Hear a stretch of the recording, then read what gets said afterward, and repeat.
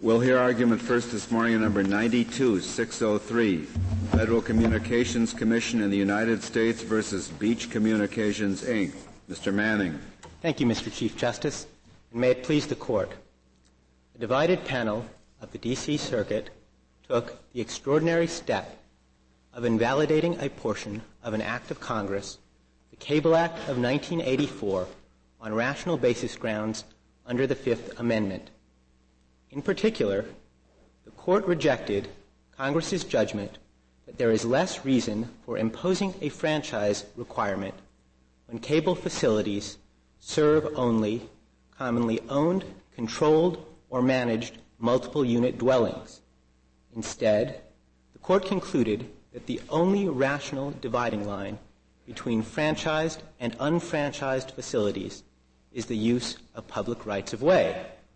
We submit that the Court of Appeals erred in redrafting the reasonable line drawn by Congress in defining the term cable system under the Cable Act of 1984.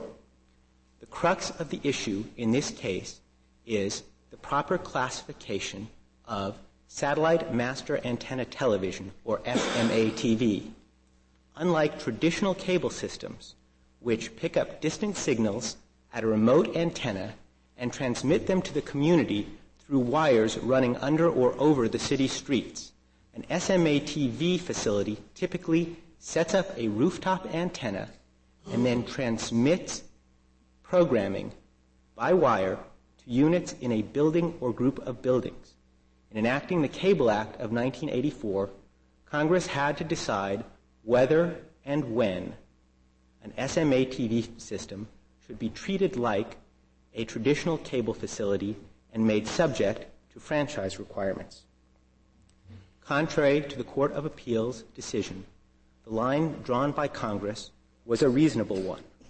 An SMATV system is exempt from any franchise requirement if the system serves only multiple-unit dwellings under common ownership, control, or management and uses no public rights-of-way. Are they generally free from FCC regulations as well? Well, the crux of this case is what a cable system is, and a cable system determines, one's status as a cable system determines whether one is subject to franchise requirements, but there are also other federal requirements that apply to cable systems as well, such as there are other that these cable operators, the small cable operators, are subject to. That's right. There are, for example, technical requirements dealing with signal interference or the quality of the signal, and there are other requirements pertaining to rate regulation and so forth that apply to cable systems. But the only thing that's at issue here is whether it's constitutional to impose a franchise requirement on an SMATV facility that serves only commonly owned buildings. In enacting the so-called private cable exemption with its common ownership requirement, Congress made the judgment that it did not want to impose franchise requirements on a building owner or condominium association that decides to put a satellite antenna on the building and provide cable television to its residents, perhaps as an amenity. Mr. Manning, when you're talking about a franchise requirement, are you talking about a requirement imposed by Congress or a requirement that franchise that Congress allows local governments to impose? Under 47 U.S.C. Section 541, Congress has provided that with the exception of facilities that are grandfathered under subsection B of that section, a cable operator, that is a person who operates a cable system, must obtain a franchise before beginning to provide cable service. And a franchise from the federal government? A franchising authority, it is not clear what they mean by franchise. The Act describes a franchise authority as a federal, state, or local authority that has power to issue a license. But in practice, what it means is a state or local franchise, not a federal franchise, Your Honor. So, although the Act may not be clear, that is in practice what happens. If you're subject to this requirement, you must get a franchise from state or local government. That's correct. That's correct. It's a state or local, in practice, a state or local franchise requirement.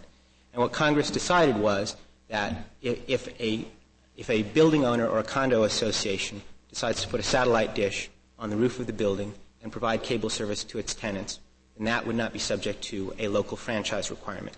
Similarly, if the same building owner or condo association ran a couple of buildings or ran a building complex and put a satellite antenna on the roof to provide cable television to all the residents in the complex, that also would not be subject to a local franchise requirement.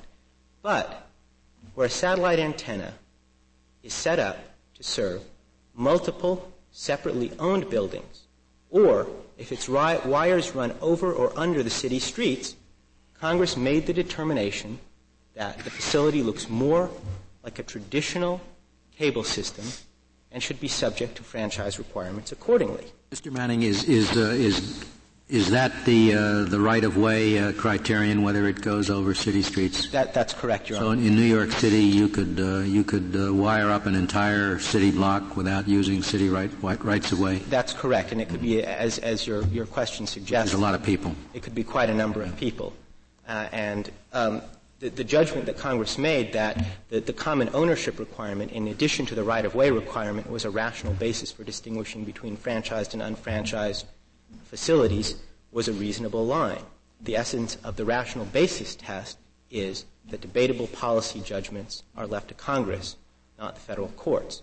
And as this Court explained most recently in Sullivan versus Stroop, a classification in a piece of socioeconomic legislation must be sustained if any state of facts may reasonably be conceived to justify it. Under that standard, the line drawn by Congress in this case easily passes constitutional muster. If a satellite antenna serves only a commonly owned building or set of buildings, a plausible legislator could think that it is more likely that the service is being provided as part of the package of services that management provides to its residents, that it's an incident of residency. Equivalently, a reasonable legislator could conclude that the service provided by such an satellite antenna would be less likely to be run in the nature of an independent business venture. But even if you take a building complex... Well, what would be the virtue of that conclusion? That it would be less likely to be run as an independent business venture? Well, you would think that if you were an owner of a building and you were putting up a satellite dish and providing the service to your tenants, that your primary interest would be in keeping your tenants happy because you're making a lot more money from their rent or from their condo fee than you are from providing them with cable service. So in that situation, you could conclude that there would be less need to interpose a franchising authority to provide consumer protection when the building itself is really the provider of the service. But even if you have a situation where the building is making a contract with an outside SMA TV company to set up a satellite antenna on the building, to run the wires, own the wires, service the building, arrange for the programming, and bill the tenants separately, that company is still accountable to one set of owners for the service that it provides from that dish. Every subscriber who gets service off of that satellite antenna can voice his or her complaints or desires to a single set of owners, and the ownership has a strong incentive to keep the subscribers happy, since there is a substantial interest in keeping the rental fees and the condo fees flowing. Mr. Manning, is it correct, I guess almost as a matter of definition, that on the scenario you're just describing, every unit of buildings is going to have its own complete system? I mean, there's going to have to be an antenna and so on. So what I'm getting at is the investment is going to be much greater in the cases subject to the exception, and the cancellation of the business would consequently be far more disastrous. That's correct, Justice Souter. I mean, it wouldn't necessarily be a single business, but it would be a single building, but it would be a building or building complex. And what you would do is it would involve the construction of a satellite head end, and it may or may not involve wiring the buildings, because a lot of these buildings have the old master antenna television system wiring already in place, so you might or might not be able to use that. There is a substantial investment in building the satellite head end facility, and if you're serving a single set of buildings and the ownership cancels that contract, then you've lost out a lot. You simply have more at stake in keeping them happy. Whereas if you're serving 10 different buildings, then no one owner has that degree of leverage over your service.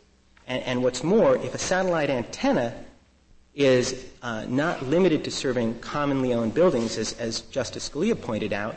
It may well be expected, or a reasonable legislature could at least think, that you would tend to have more subscribers served by that satellite antenna, because you could wire an entire city block in New York by running a wire from building to building. In that case... And the owner would have real monopoly power over that, at least over all the people within that block.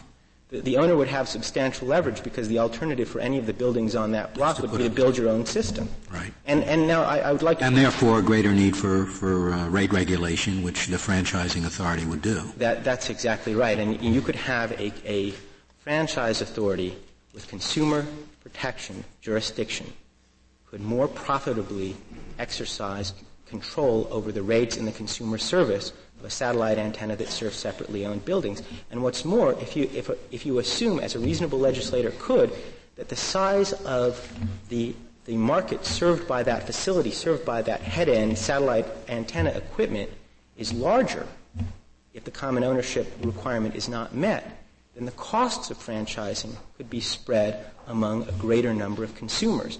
And so Congress could have reasoned that the cost-benefit ratio of imposing a franchise requirement on a facility that serves separately owned buildings would be more favorable. Reasons you can think of, aren't there? I mean, but none of these really appears, as far as we know, in any of the debates. Well, Your Honor, this Court has made perfectly clear in a number of cases, most recently Nordlinger versus Hahn, but perhaps most clearly in the case of Railroad Retirement Board against Fritz, that the rationale for a piece of legislation does not have to appear in the legislative history or even in purposes articulated on the face of the statute. That issue was raised very clearly in the Fritz case, where the dissent said that the evidence that in that case it involved a question of line drawing between those who would be eligible for dual benefits under the Social Security system and the railroad retirement system, and those who would not be eligible for that double dipping. And Congress drew a line based on whether one was serving to summarize very, very sketchily, whether one was serving in the railroad industry or had a current connection in 1974. The dissent said that that line disserved the purposes of the statute as expressed in the legislative history, because it didn't provide all of the people who had vested railroad retirement benefits with their ultimate benefits. And this Court said that the purposes of a statute for purposes of the rational basis test did not have to be reflected in the legislative history, and that it was, quote, constitutionally irrelevant whether the rational basis was articulated by the legislature at all. The Court also stated that the best evidence of the legislative purpose is the text of the statute itself. Well, lots of times a bill starts out intended to do one thing, and amendments are tacked out, so that there may be several different purposes, that's not necessarily consistent with one another. That's exactly right, Mr. Chief Justice. It's very difficult, as this Court has explained many times. It's very difficult to know precisely why a legislator is moved to vote for or against a particular piece of legislation. And if the rationality of a statute were measured in terms of the reasons suggested by some legislators on the floor or by a committee in a report, it would be very difficult indeed to sustain the validity of much legislation, and it would be quite an impingement on the independence of the legislative branch. In rejecting the rational justification, what we call the consumer welfare rationale, the Court of Appeals offered very little explanation in this case. Consumer welfare rationale was suggested by Chief Judge Mikva in his concurring opinion and endorsed by the FCC on remand.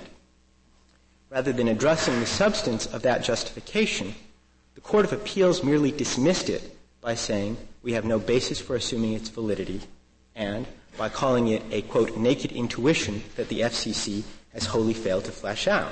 Mr. Manning, can I ask you a question about I'm not quite sure I entirely understand your rationale.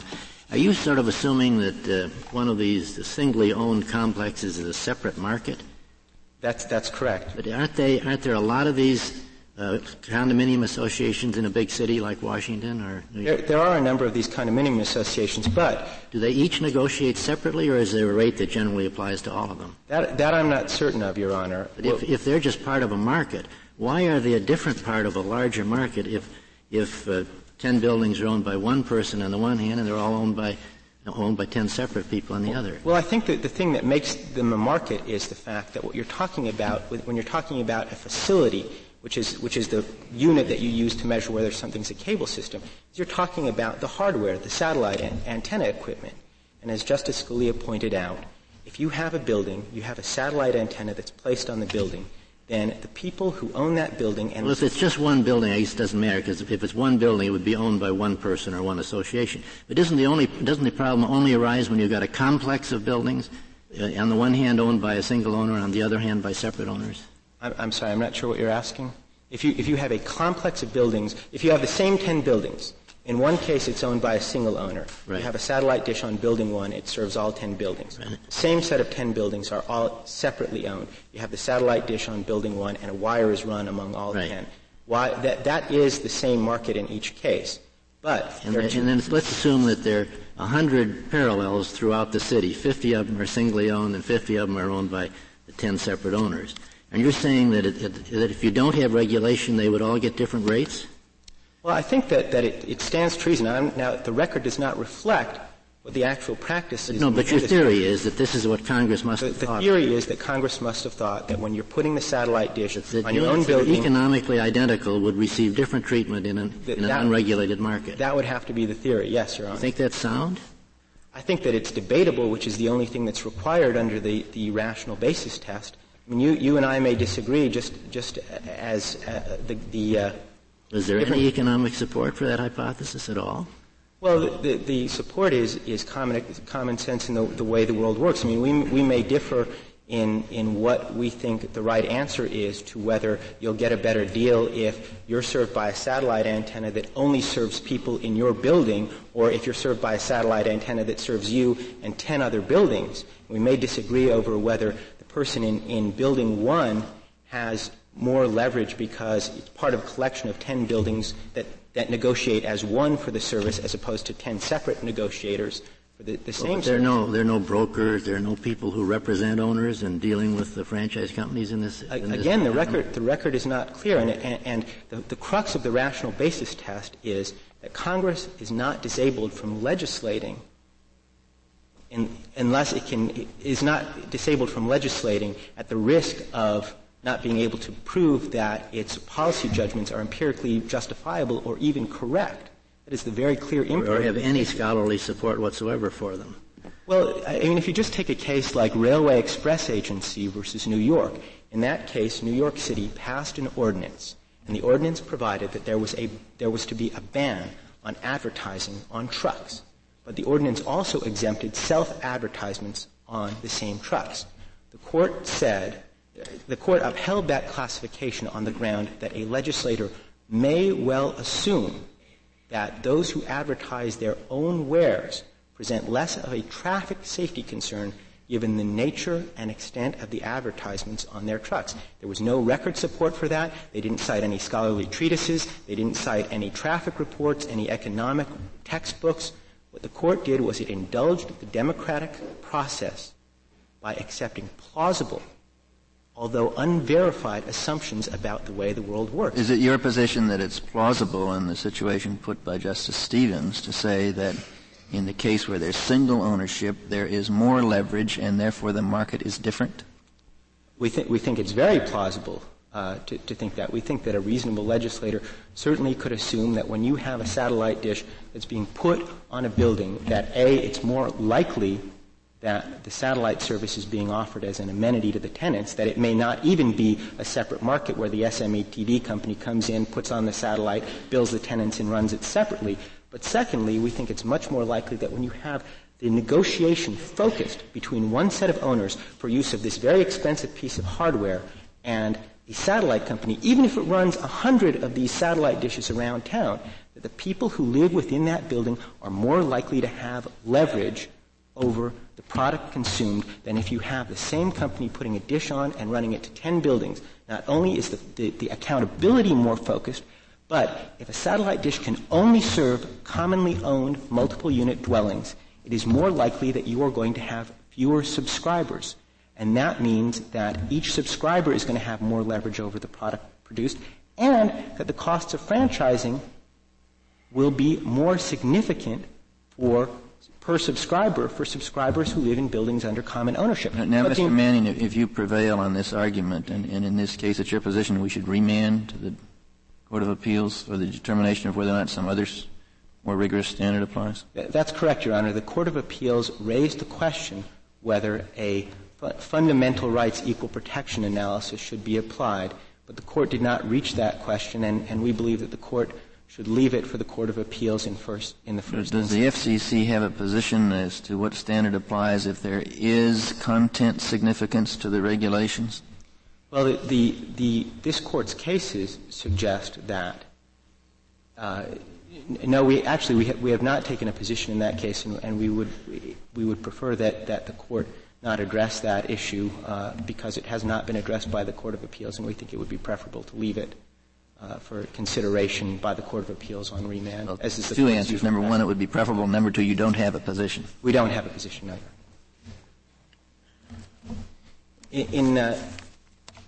We believe that the Court of Appeals' error in this case stemmed largely from the fact that it perceived that the line drawn by Congress was different from the line traditionally applied by the administrative agency in deciding whether a franchise requirement should be applied, namely the crossing of public rights-of-way.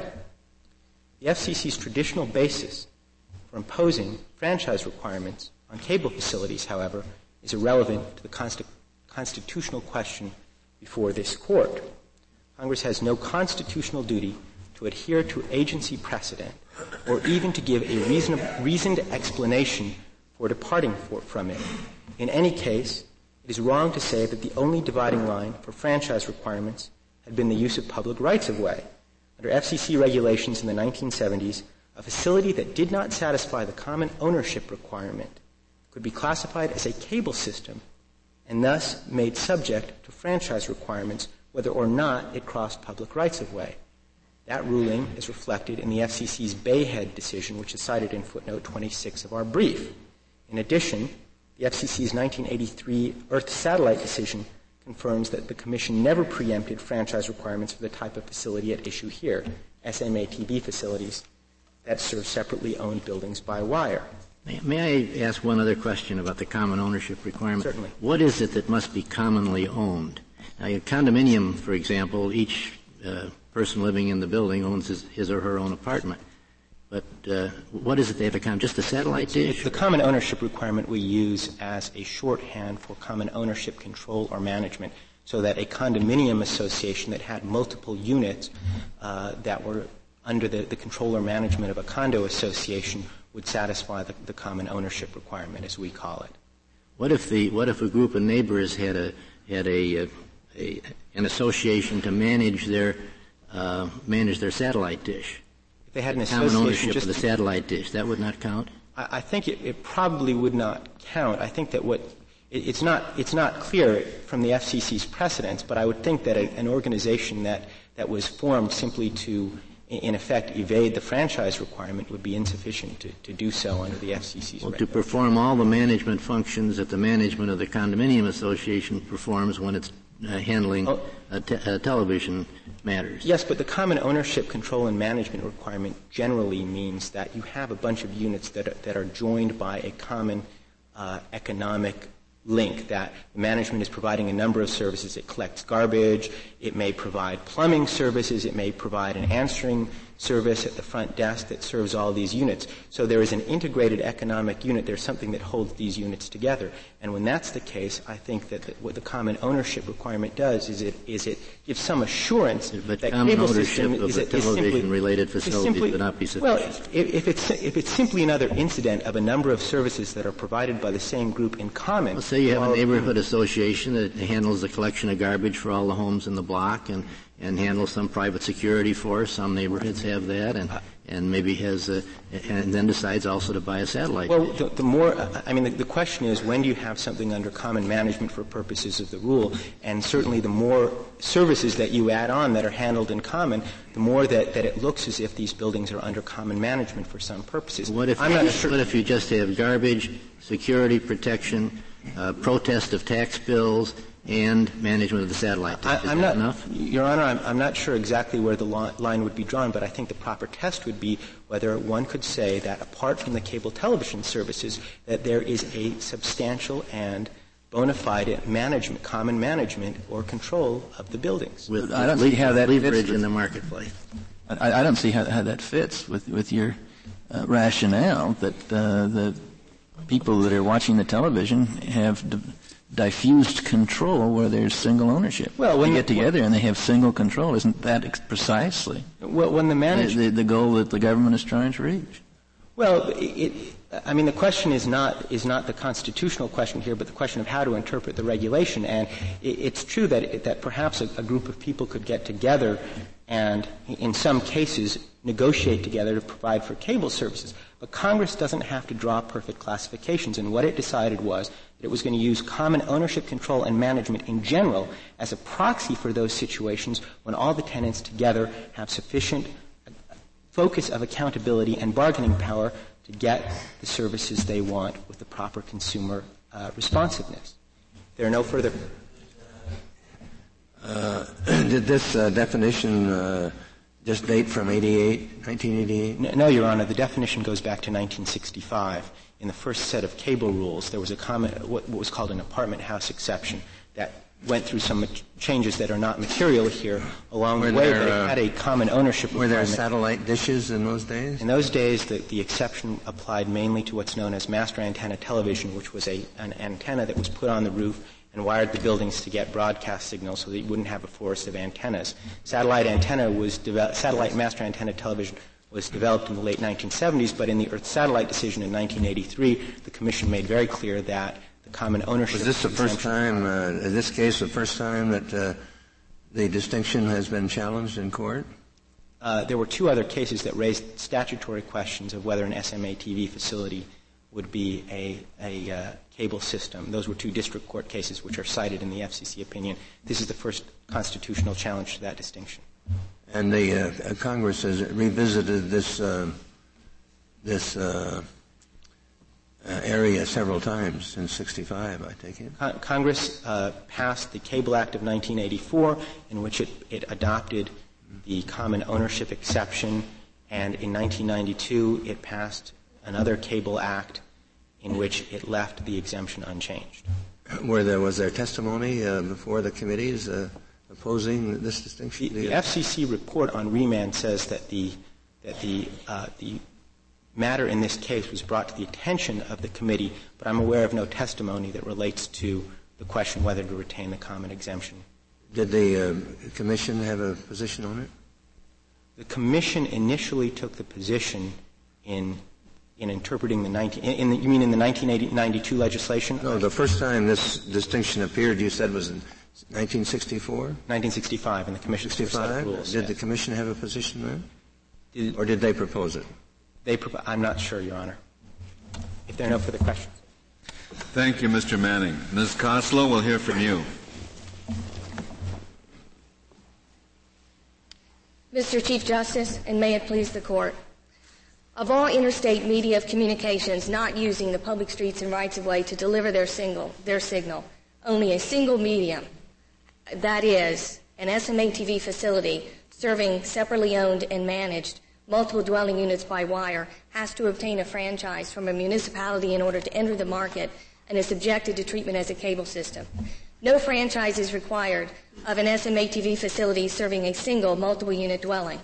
No franchise is required for that same SMA TV operator to install a series of separate satellite dishes in order to serve the exact same apartment dwellings throughout the municipality. No franchise is required if an SMA TV operator wishes to interconnect separately owned or managed buildings by means of an 18 gigahertz microwave link. No franchise is required of an SMA TV facility who seeks to interconnect those same separately owned or managed multiple dwelling units by means of an infrared link. Ms. Koslow, what are the practical consequences when a franchise is required? Does that mean that the cable operator will be subject to price regulation by the state or local government? The burdens that would be imposed upon an SMA TV facility that would have to obtain a franchise would be the same burdens that would be imposed upon traditional cable operators, but those burdens would not apply to any other interstate media of communications. Those burdens would include, for example, having to get a license to speak at all. If the license is denied, then you cannot speak. Those burdens would include, on the local level, typically a requirement to wire the entire municipality, not simply to obtain a franchise to interconnect the particular separately owned multiple unit dwellings that the operator wishes to interconnect. It would also include... It would include some sort of price regulation? Yes, it would include price regulation as a result of the 92 Act, depending upon whether or not under the statute that particular market and the players within that market are subject to effective competition. They would always be subject to potential rate regulation on the federal level by treatment as a cable system, because as a result of the 92 Act, any subscriber can bring a complaint to the Federal Communications Commission that the rates of the particular operator are unreasonable. And that kind of price and rate regulation is not imposed upon SMA TV facilities serving a single building, serving commonly owned or managed buildings, serving those same buildings by means of microwave or an infrared link, leasing telephone company lines, for example, in order to interconnect those buildings, because you don't have to obtain a franchise to do that. In other words, the only time a franchise is required to interconnect separately owned and managed buildings is when those separately owned and managed buildings are interconnected by a simple piece of wire.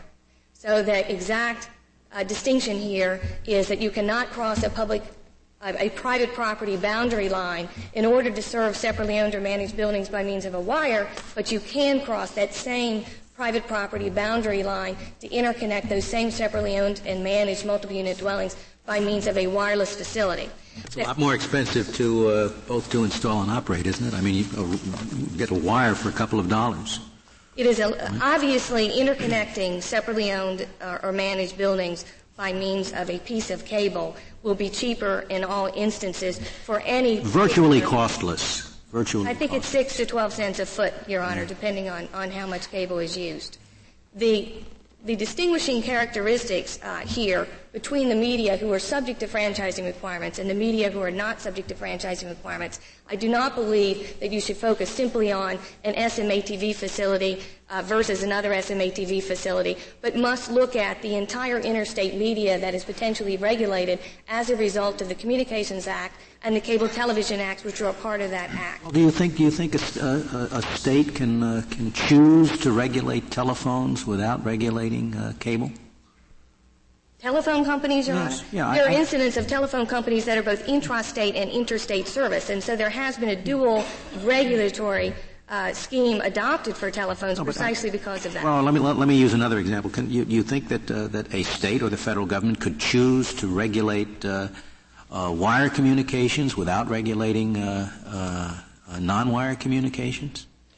I believe that the feds and the federal government or the state government cannot discriminate in the circumstances in which they regulate particular speakers. In other words, if there are no distinguishing characteristics between the various interstate media of communications, then I submit that it is impermissible to apply a particular set of burdens and to single out... You're going to answer my question?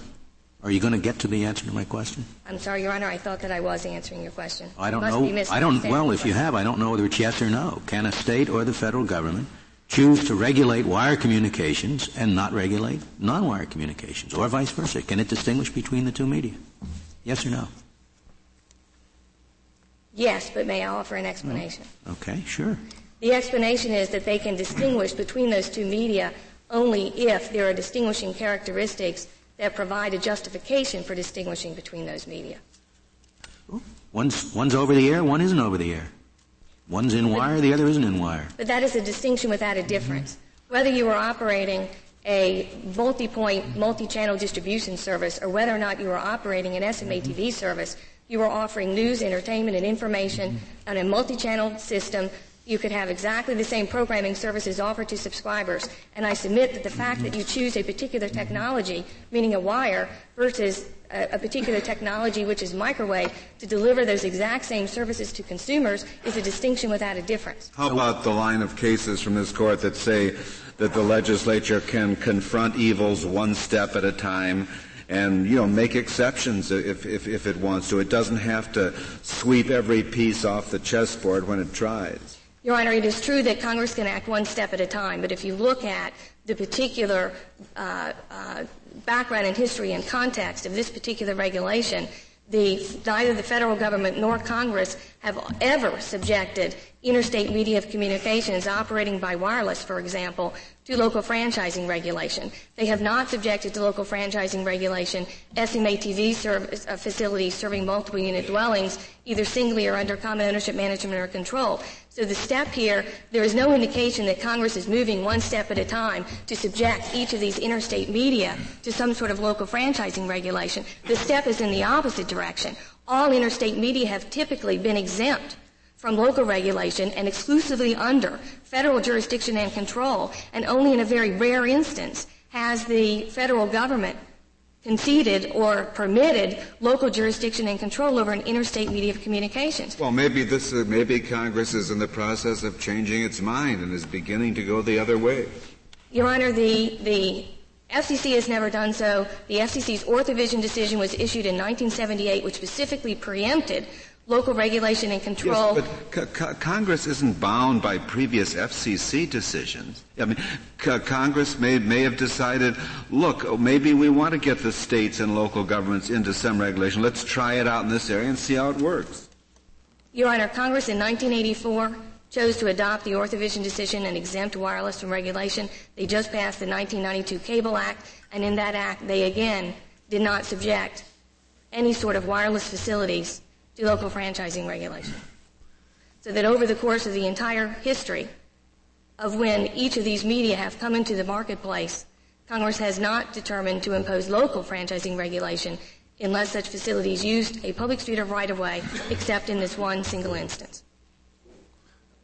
Counsel, I take it there's just no evidence in the legislative history as to what Congress thought the justification was for this distinction? No, Your Honor, there is not. I would submit that there is evidence that at least in the context, that Congress's reason for exempting SMA TV's facilities serving commonly owned, the exemption itself, terming commonly owned or managed facilities, was not system size. That the reason was not system size, which is the rationale presented by the government. What the rationale was based on a decision issued by the Federal Communications Commission, the Earth Satellite decision, directly prior to the passage of the 1984 Cable Act. And that decision exempted these types of facilities because they did not use a public street or right-of-way. They were indistinguishable from wireless. They were there to promote the open entry and the unfettered development of interstate satellite signals, and the Federal Communications Commission made a specific finding that local franchising jurisdiction and control acted as a barrier in chilled entry and therefore thwarted the FCC's policy in the unfettered development of interstate satellite signals. Congress, that was a 1983 decision. You think that you think that decision was also irrational? Or? I don't think the decision to exempt SMA TV facilities serving commonly owned or managed buildings was irrational. The FCC did not reach, it specifically did not reach whether or not it would at some point exempt also facilities serving separately owned and managed dwellings. They didn't say that they couldn't, they just didn't reach it. And in 84, Congress adopted that same exemption. Do you think Congress was just thoughtless when they just cribbed this out of a commission decision? That is certainly likely, Your Honor. The other presumption would be that it is irrational simply because those same interests in which you would think that at some point since 1965 there would have been some considerable objections to this discrimination. Your Honor, the first time Congress legislated in this area was 84. So when we are speaking of the definition being in existence since 1965. I thought counsel on the other side said that this distinction first came on the books in 65. At the Federal Communications Commission level, not on the congressional level. The first time Congress legislated was in 84. When it came up at the FCC level, Your Honor, SMA TV facilities did not exist. What existed were master antenna television facilities. SMA TV did not really come into existence. Well, when has there ever been objections made to Congress in their hearings since '84? Because they certainly have been back in this area. There's nothing to show anything on the record in the legislative history. In 1984, this is the first time that Congress legislated this particular distinction. When Congress was reconsidering the Cable Act in 1992, that is the time at which the lower court here issued its opinion. That was made known to Congress. In fact, it was made known that they were considering issuing that opinion. And then after the opinion was issued, that opinion was also made known to Congress. And we would submit, Your Honor, that the fact that Congress in 1992 knew of the decision here and chose to do nothing about it means that, in essence, that they have adopted the district court ruling here. But there is nothing on the record that explicitly says that. Even when that ruling was subject to appeal? Your Honor, I find it implausible that if Congress truly wanted to keep this distinction, and this distinction had been held unconstitutional by the District of Columbia Circuit, that Congress would have gambled on the fact that this court would grant would have gambled on us getting it right? No. I'm sure they would have gambled on this court getting it right, and I submit that getting it right is affirming the decision below. But I don't think that if Congress felt strongly about this, they would have gambled on this court potentially denying cert and therefore not reaching the issue. Ms. Koslow, what does an SMA TV company do? They construct the dish, and then they continue. They decide what programming goes through the dish. It is incorrect to assume that satellite master antenna television systems are always landlord provided. In fact, in practice, that is less than 10% of the SMA TV facilities that are out there. These are independent suppliers of cable television services, and what they do is exactly the same thing that traditional cable does, that multi-point, multi-channel distribution services do, that 18 gigahertz services do. Are they competitive? Are there a number of competitors that come to buildings and say, we'd like to run an SMA TV service? And I tell you how they compete. They compete at the property line. The property owner looks at it in the marketplace and says, I can receive services from traditional cable, I can receive them from SMA TV, I can receive them from MMDS. Okay. Now, if I'm a property owner that owns a whole square block, I own all the buildings in the block, I would assume I have pretty good bargaining power with the various SMA TV companies, right? I can pretty much say, I'd like to get it at such and such a price. I assume. If I had a whole city block in New York, it was all commonly owned, I control the whole block. That property owner has the same bargaining power, whether it's with traditional cable or SMA TV or MMDS. Whatever bargaining power the owner has. Sure, that's true. But now let's assume that the block is not all owned by one person. There are 100 different buildings on the block. One of the buildings signs up with a particular SMA TV company. Do you think that there's any chance that the remaining 99 buildings on the block will have a realistic choice which SMA TV company they can use? I mean, doesn't the SMA TV company that signs up the first building have a lock on all other 99? Because it costs a couple of bucks to just join the next building with a cable. How can any of the other SMA TV companies hope to compete within that block? Are we speaking of separately owned buildings or commonly owned buildings? I'm talking now of separately owned buildings. Your Honor, if they were commonly owned, as I say, there'd be some bargaining power at the outset. But one building gets the system. How can any of the other companies hope to compete for the other 99? Your company, if you're the one that gets the first one, you have a lock on the other 99 buildings. It costs you a couple of feet of cable, that's all. If you can interconnect by wire, sure, that may be potentially true, but I don't think that it gives you a lot more than the traditional cable operator. The traditional cable operator has already installed its facilities in the public streets of rights-of-way. All it has to do is run the same cable to serve these buildings. Well, that's right. But so their entry costs are no greater than the entry costs of an SMA TV provider. But he's regulated. He's regulated. And that's all they're trying to do here, regulate the SMA TV provider. Your Honor, everyone in the market has the potential to serve a separately owned building. They have only regulated SMA TV operators who operate on private property serving a separately owned building. A wireless operator can serve a separately owned building without becoming regulated on the local level. An 18 gigahertz operator can serve a separately owned building without being regulated on the local level. So the fact that somebody... It's a lot more expensive. The monopoly differential is not as great. It costs them to serve each additional building a lot more energy, whereas you just buy a couple of feet of wire and you got the new building. A wireless cable operator can install service to a multiple dwelling unit for somewhere around $300. I don't see that as a significant entry barrier. So that in competition between a wireless cable operator meeting a multi-channel, multi-point distribution service operator competing for access to that building. Well, that may be, but you see, now I didn't know that, and maybe a reasonably informed legislator wouldn't know that and would think, gee, if I'm, if I'm a company trying to compete with another company who's gotten one building in the block, I'm just out of competition because they only have to. I can see a legislator thinking that and saying that's sort of a monopoly situation that we ought to allow to be regulated. It may be wrong. But I can't say that it's off the scope.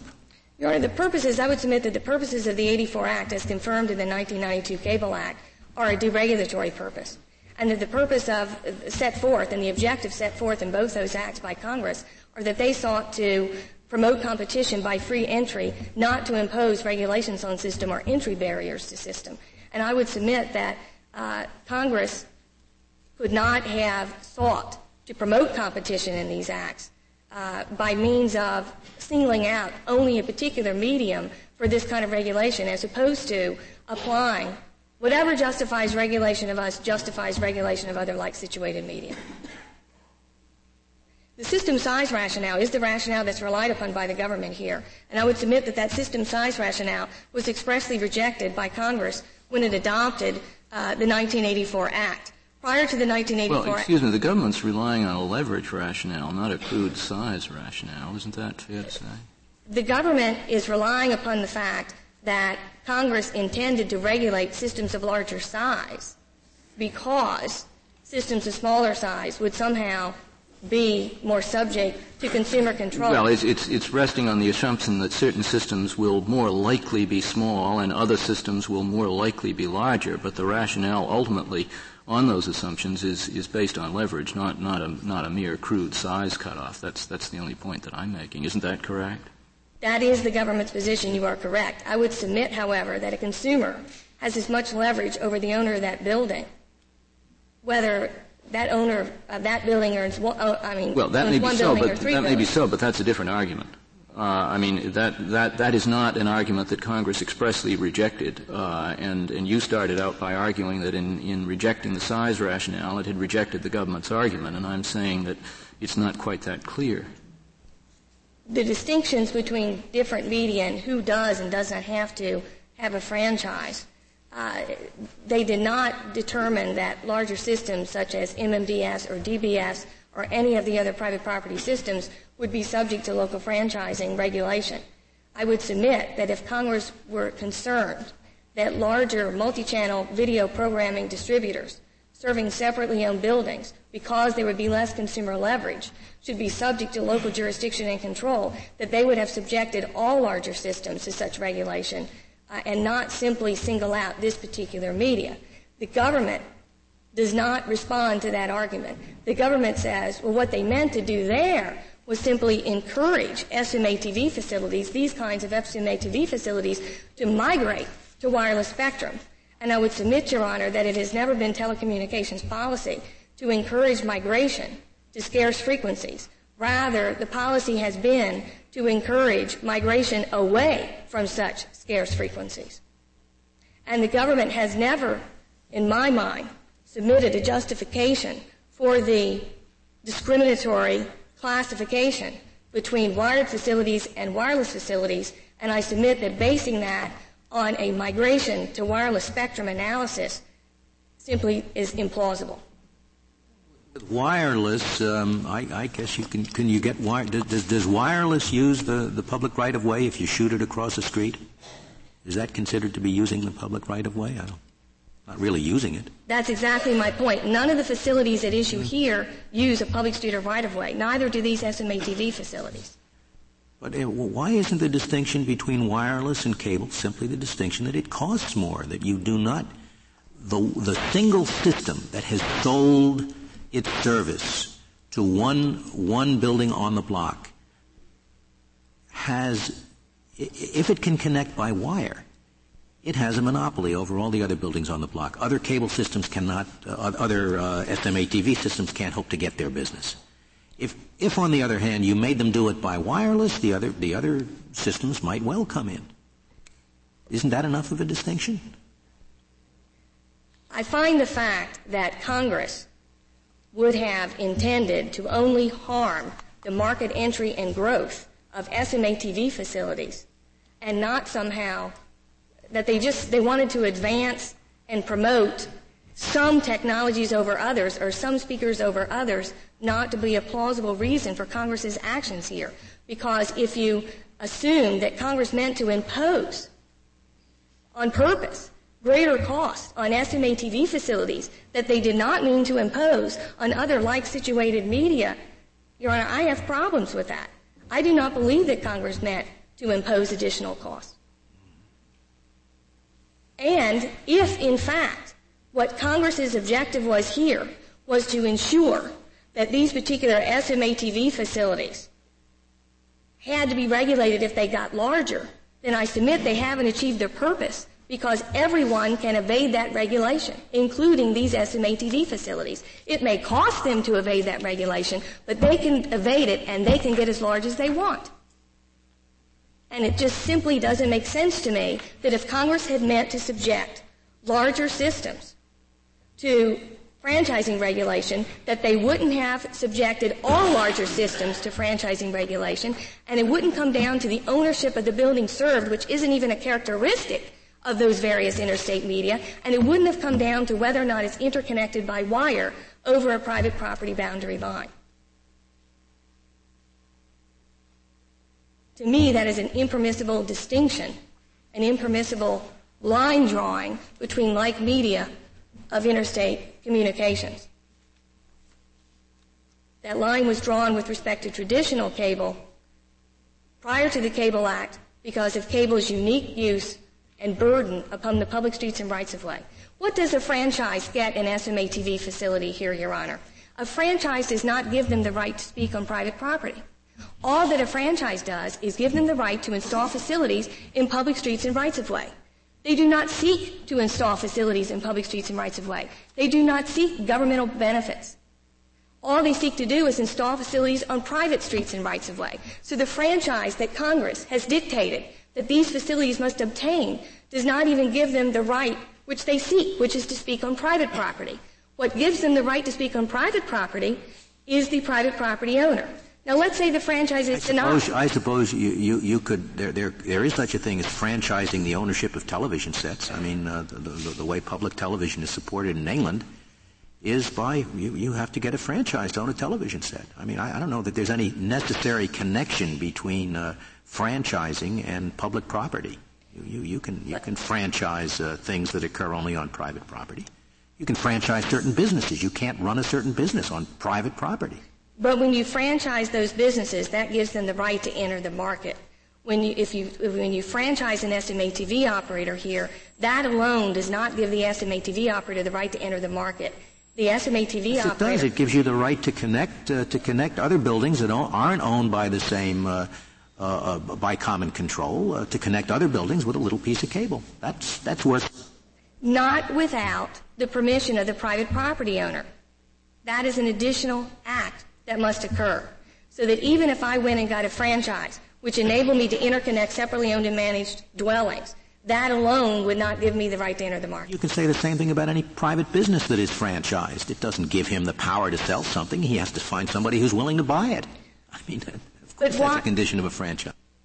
But why only harm the competitive entry of a particular interstate media? Why not place similar franchising entry burdens on all interstate media of communications similarly situated? I agree. I think it may be a very, very bad idea, but one that isn't the issue, is it? Well, the issue is whether or not there is some objective here that Congress sought to achieve that this particular regulatory or discriminatory classification actually serves. May I ask you a factual question just to help me? When a local community grants the franchise that you're saying they should not have the right to grant, do they grant a general franchise to interconnect all the units in the city, or do they grant them on particular installation by installation? Typically, in practice, a local franchise grants a franchise to extend cable facilities throughout the public streets and rights-of-way in the franchise area, which is usually equivalent to the individual municipality, the boundaries of the individual municipality. So there isn't a case-by-case determination about whether your bargaining power has been abused in a particular apartment complex or anything like that? Exactly not, Your Honor. All that it does is determine that on an overall community basis. And in fact, the danger posed here after passage of the 92 Act, Congress in the 92 Act tried to eliminate or correct the past franchising practices of municipalities, which were to grant a single franchise for an entire municipality. Congress realized that at least found in the Cable Act, that had created undue market power for particular providers of these services in the marketplace. Ms. Koslow, has your client applied for a franchise? Your Honor, until the FCC's decision below, the FCC, after passage of the 84 Act, had interpreted the language such that we would not have to obtain a franchise. So your answer is no, it is not. I'm sorry, Your Honor. My answer is no, it is not, and may I offer an explanation? Well, no, I don't see that you should have to explain. Okay. No, I mean, if it hasn't, it hasn't. My point is that you really don't know then what requirements any particular franchise you applied for might subject you to. In the 92 Act, which is what I was about to explain. Where does your client want to have its services? I mean, what geographical area? The clients in front of this court have these particular installations throughout the United States. Pacific Cablevision, for example, has one in San Diego, California. Do you know, without having applied for a franchise in San Diego, what sort of requirements you would be subject to by that franchise? Yes, Your Honor. A state statute in California says to Pacific Cablevision that if you are going to obtain a franchise in San Diego, your franchise has to be the same as the first franchise, which would mean that Pacific Cablevision would have to provide universal service throughout the entire municipality. How about the other 49 states in which you might want to do business? There are, with respect to a uniform franchise statute, Your Honor, I believe that there are about 9 or 10 of those in various states throughout the country. Thank you.